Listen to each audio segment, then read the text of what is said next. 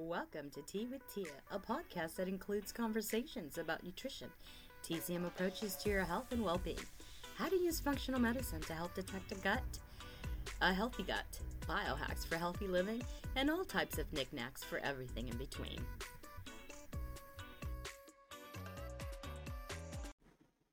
Today's episode is a continuation to episode 5, the Vinegar episode.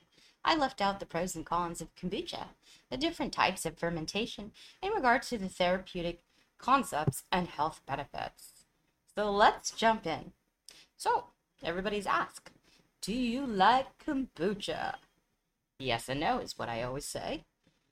So, the reason why I am not a huge fan of kombucha, and as a matter of fact, I have taken kombucha out of my diet for the last, I would say, 3.5 years. And recently, a recent phenomenon reintroduced it. Why? It is just loaded with sugar. And, this is when we get into fermentation, you'll see the category of kombucha as fermentation. So it is not amazing if you don't have the utmost healthy microbiome to have kombucha, and especially if you want to work on your glycemic index and making sure that the glucose does not spike. Again, kombucha is not an ideal drink for you to partake in due to the sugar content. So that's the cons. If you have an amazing healthy gut, then by all means have a couple of shots a day. You can pick your, delicious flavors. I have most recently have decided to add a little bit of kombucha into my diet because my husband found not actually, it was a good friend of mine from up north. She's the one who introduced it to me, and then Mike decided to purchase a case for me, and then I got really addicted to it because it is definitely very delicious and half the sugar content of most normal kombucha, and there's some B vitamins and so forth in some of the flavors. The one that I like is the Hum brand. You can get it in a can. I prefer in the long bottle that Costco carries. And they were out for a few months, and they just recently carried, at least in the Alhambra Costco. So we bought a couple of cases to store here. And I like the mango passion fruit. Again, this is very, very low sugar, easy to drink. And I'm not super fond of carbonated drink either, so this is small bubbles. So that is what I have to say about kombucha. Now, you have asked, is it good to eat fermented foods? Yes and no is the answer again, and ultimately, it's all about your microbiome. As I have mentioned before with kombucha, the same thing. If you are stricken with something called SIBO, small intestine bacteria overgrowth, and you gas and bloat easily because you're missing that acidic quality in the pancreatic juice to break down prebiotic foods, meaning broccolis, Brussels sprouts, things like that, or even raw vegetables or some fruits, or really high sugar things that gas and bloat you and you look like you're 3 months pregnant for the ladies, or even men, all of a sudden, it's total recall. Fermented food is not ideal for you because it has all of that good bacteria that should be very therapeutic, ideally, textbook.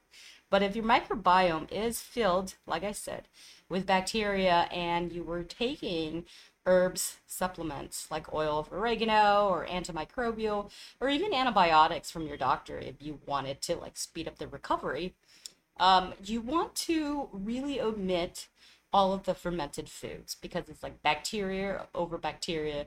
It'll just make you bloat even more when you do have and ingest the fermented food. So I would stay away from that.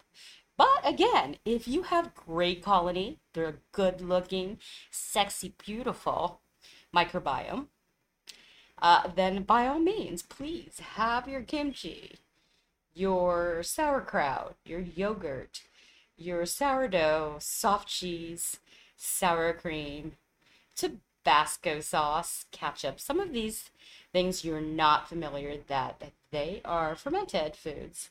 And they're in the category, we're going to move on to different types of fermentation at this point, that they are considered in the lactic acid fermentations. Okay, they create uh, the lactic form, from these products that cause the bacteria. And then we have something called alcoholic fermentation. Kombucha is in this category. And booze, as you know from the word alcoholic, and essentially alcohol fermentation converts carbs in raw materials to alcohol instead of acid. And so the last fermentation is acetic fermentation. So it is a culture that oxidizes sugar and or ethanol to make acetic acid, like vinegar. You can make vinegar with fruit scraps like cider or beers or wine with scoobys. As you can see, some of the kombuchas, the scoobys laying on top. You can take the scoobys and make your own kombucha if you purchase some of your kombucha teas, and then you feed it with sugar. It'll start to grow. And when the acidic quality starts to subside a little bit, depending on the taste, you can add the tea flavor of your liking. And you can also make your own cider, which I've done. So when the fruit juice starts to get hard, it'll start getting carbonated. So I've done my own hard cider. Um, and you can also do wine vinegar. And Scooby essentially just means, you're about to make it hard and it's going to be carbonated.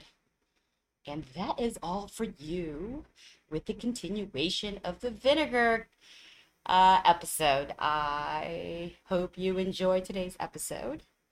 If you have not subscribed, please subscribe on wherever you podcast. I hope everybody enjoys their cup of tea. Disclaimer. This podcast is for educational purposes only. This podcast does not qualify as a medical diagnosis from a doctor. This podcast does not provide any medical services or have any claims of curing any conditions. If you are looking for help in your medical endeavors, seek out a qualified medical doctor or a physician that may offer functional medicine. It's important for you to have a licensed practitioner to help you make change and oversee your health.